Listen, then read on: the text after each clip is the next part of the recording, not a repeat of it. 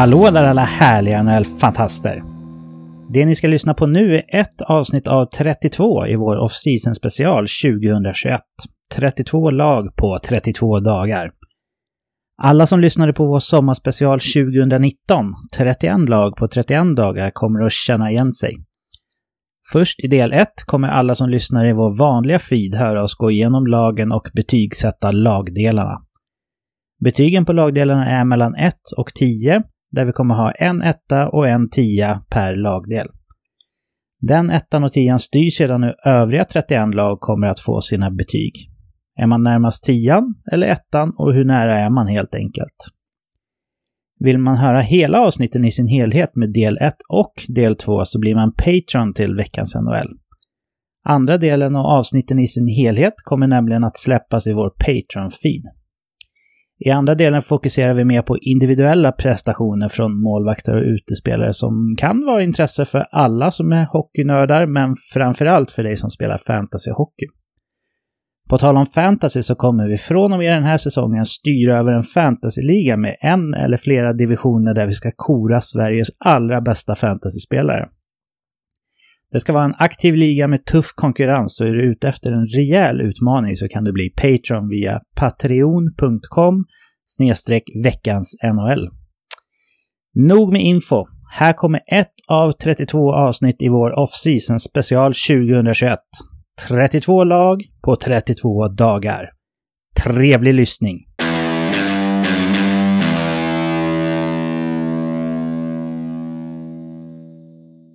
Då har vi kommit till laget som ägaren Eugene Melnyk lovade skulle vara att räkna med på allvar och ha en dynastiperiod mellan 2021 och 2025. Så vad säger du, Eken? Är kuppen hemma i Ottawa nästa säsong av sig självt, eller tror du att de kommer behöva spela lite om det först? Ja, nu hade de ju visserligen tur att få spela delar av 2021 i kanadensiska divisionen som var på förhand lite svagare. Men ja, med de här betygen så ser det inte jättelovande ut för kupputmaning i alla fall. Säger du att Melnyk kommer svika sina fans? Ja, trade deadline har ju faktiskt inte varit än, så att jag tar inte ut någonting i förskott. De ligger 22 poäng efter slutspel, men där satsar de all in.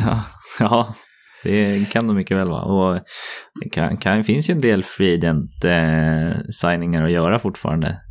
Char är tillgänglig. Ja, han är en gammal bekant dessutom, så varför inte? Ja.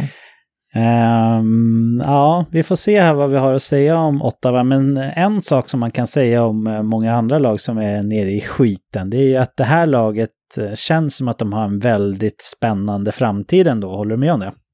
Ja, men verkligen. Och det tyckte jag man såg lite förra året, att det var ganska många som tog en del kliv. Och fortsätter de i den så kan de nog räkna med om ett par år i alla fall. Mm. Ja, men då tycker vi lika. Spännande. Om man kollar på spelarförluster som är notabla från förra året, så har man tappat eller tradat bort Evgeni Dadonov. Man har tappat Ryan Dzingel och Derek Stepan.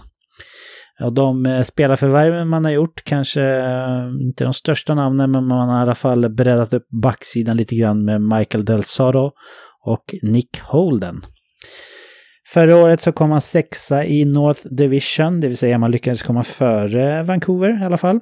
Och man gjorde det med 51 poäng. Det räckte ju då såklart inte till slutspel.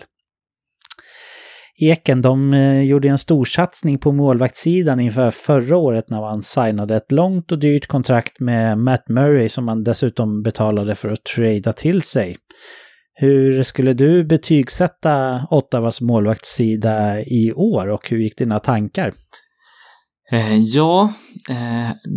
Här är ju ett stort frågetecken i Matt Murray och hans status. Det kändes som att han hade ganska hög status när han lämnade Pittsburgh, men det kändes som att de var hyfsat nöjda med att skeppa iväg honom också. Så att de såg nog hans svagheter som vi har fått sett prov på även i Ottawa. Sen har de ju spelat ganska många målvakter under säsongen som gick. De spelade väl om det var 4 eller 5 målvakter under säsongen. Så att Murray är fortfarande ettan men väldigt svag. Och sen är väl frågan om det är Anton Forsberg eller Filip Gustafsson som är tvåan där. Men oavsett så känns den väldigt svag, och ett lågt betyg från mig blir det också en 2, sätter jag. Jag köper allting som du säger. Det var ju många som var skeptiska till Matt Murray förra året när han signade det där kontraktet, och han övertygade väl kanske inte belackarna direkt. Jag tror däremot att vi faktiskt kan få se en lite bättre säsong av Matt Murray, som ju är dubbel Stanley Cup-vinnare. Det kan ju inte bli så mycket sämre i alla fall. Sen som du säger, vem av svenskarna som kommer vara backup där, så är det ju inget stabilt träd att luta sig mot när det blåser heller, så att säga. Och blåsa, det kommer det definitivt att göra i Ottawa. Men tack vare att man har breddat backsidan lite grann, och att många av ens yngre spelare troligtvis borde ta ett kliv framåt här, så tror jag faktiskt att Matt Murray kan göra en helt okej säsong, den som kommer. Och därför så, jag har inte fläskat på med något riktigt högt betyg här, men jag har tagit ett kliv upp från vad du sa och satt en 3 i betyg. Och då är det med förhoppningen eller förväntan att Matt Murray ska vara bättre, helt enkelt. Kollar jag på Davids betyg för Ottawas målvakter, så ligger han på din nivå. Han har satt en 2 här, så han är inte heller helt såld på Matt Murrays kapacitet. Hur det blir? Ja, det återstår att se. Hoppar vi över på backarna då, så har jag Ottawa en back som håller toppklass, nämligen Thomas Chabot. Han matchades ju mest i hela ligan förra säsongen, och jag tar för givet att det kommer se likadant ut den här säsongen. Sen är jag faktiskt väldigt besviken på utvecklingen hos Erik Brännström, ska jag säga. Jag trodde att han skulle kunna vara en blivande toppback. Han är fortfarande ung, så det kan hända grejer, men jag tror inte att vi kommer få se Erik Brännström som en toppback i ligan. Det tåget håller på att lämna perrongen, tycker jag. Så jag är besviken där. Och om man kollar på övriga backar som Nikita Zaitsev, Michael Del Soro och Nick Holden som de har tagit in, så tycker jag att det är bara utfyllnad mer eller mindre. Så ja, jag är inte alls såld på den här backsidan som ni hör. Även fast jag tror att det kan vara lite bättre än förra året, så ger jag dem en 2 i betyg. Hur gick dina tankar, Eken, och vad kom du fram till för betyg? Ja, som du säger, Thomas Chabot är ju en stjärnan i det här laget, och han spelas ju väldigt, väldigt mycket. Jag tycker att han är väldigt bra som spelare, och jag tror att han kommer vara en viktig mentor framöver, för att de har, ja, visserligen har de Del Sotto som också är till åren kommen, men de har en ganska ung, lovande framtid att se, och de behöver de här äldre männen och leda dem. Jag tror både Zaitsev och Sub var väl nosade på våran, när vi tog ut Rysslands bästa lag i NHL den här gångna säsongen. Ja, jag tror vi hade med båda, men det är väl mer ett betyg på Rysslands backsida i NHL än Ottawas, får man väl säga, va? Det tycker jag definitivt, och det säger en del. Sen så har de, ja, som du säger, Brännström skulle kunna komma upp några nivåer, och jag vet inte riktigt om han har fått chansen än, men jag är inte jättehög på den här backsidan, och som dig så har jag också gett en 2. Om vi kollar på David då, så ser han någonting som du och jag har missat här. Det kan vara att han är ännu högre på Chabot än vad vi är, och att han tänker att Erik Brännström fortfarande har potential att blomma ut till en stor back. Eller så är det de här breddvärvningarna de har gjort med Del Soro och Nick Holden som har fått honom att tycka lite högre om Ottawa än vad du och jag har gjort. Men han har i alla fall satt en 4, så det är ju inget monsterbetyg, men det är ändå 2 snäpp upp från oss och inte jättelångt ifrån en femma som är och touchar på medel. Så lite förvånande från David, men han är ju en snäll man också, eller hur? Ja, verkligen. Det är skönt att han är med oss och lägger sin touch även på avsnitten när han inte är med. Verkligen. Hoppar vi över på forwardsidan då. Hur tänker du där? Ja, lite som vi sa med backsidan. Många unga och spännande namn här. Vi såg inte minst förra säsongen en Josh Norris, Batterson och Stutzler kom upp och gjorde det väldigt, väldigt bra. Så jag tycker att de har en okej spets här som kommer bli spetsigare framöver.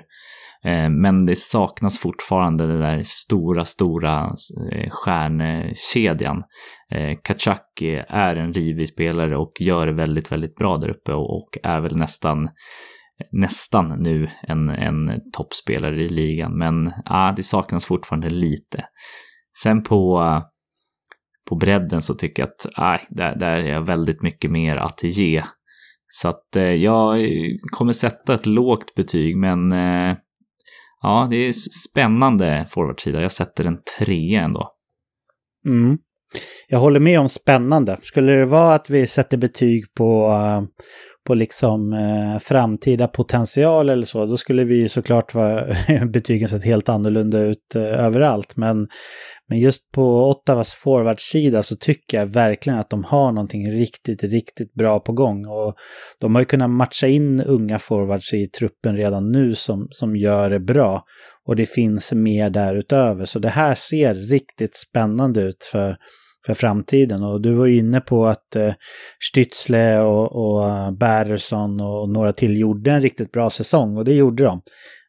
En spelare som har blivit en sån här Analytics darling är ju Keith. Han har snörat på sig skridskorna igen.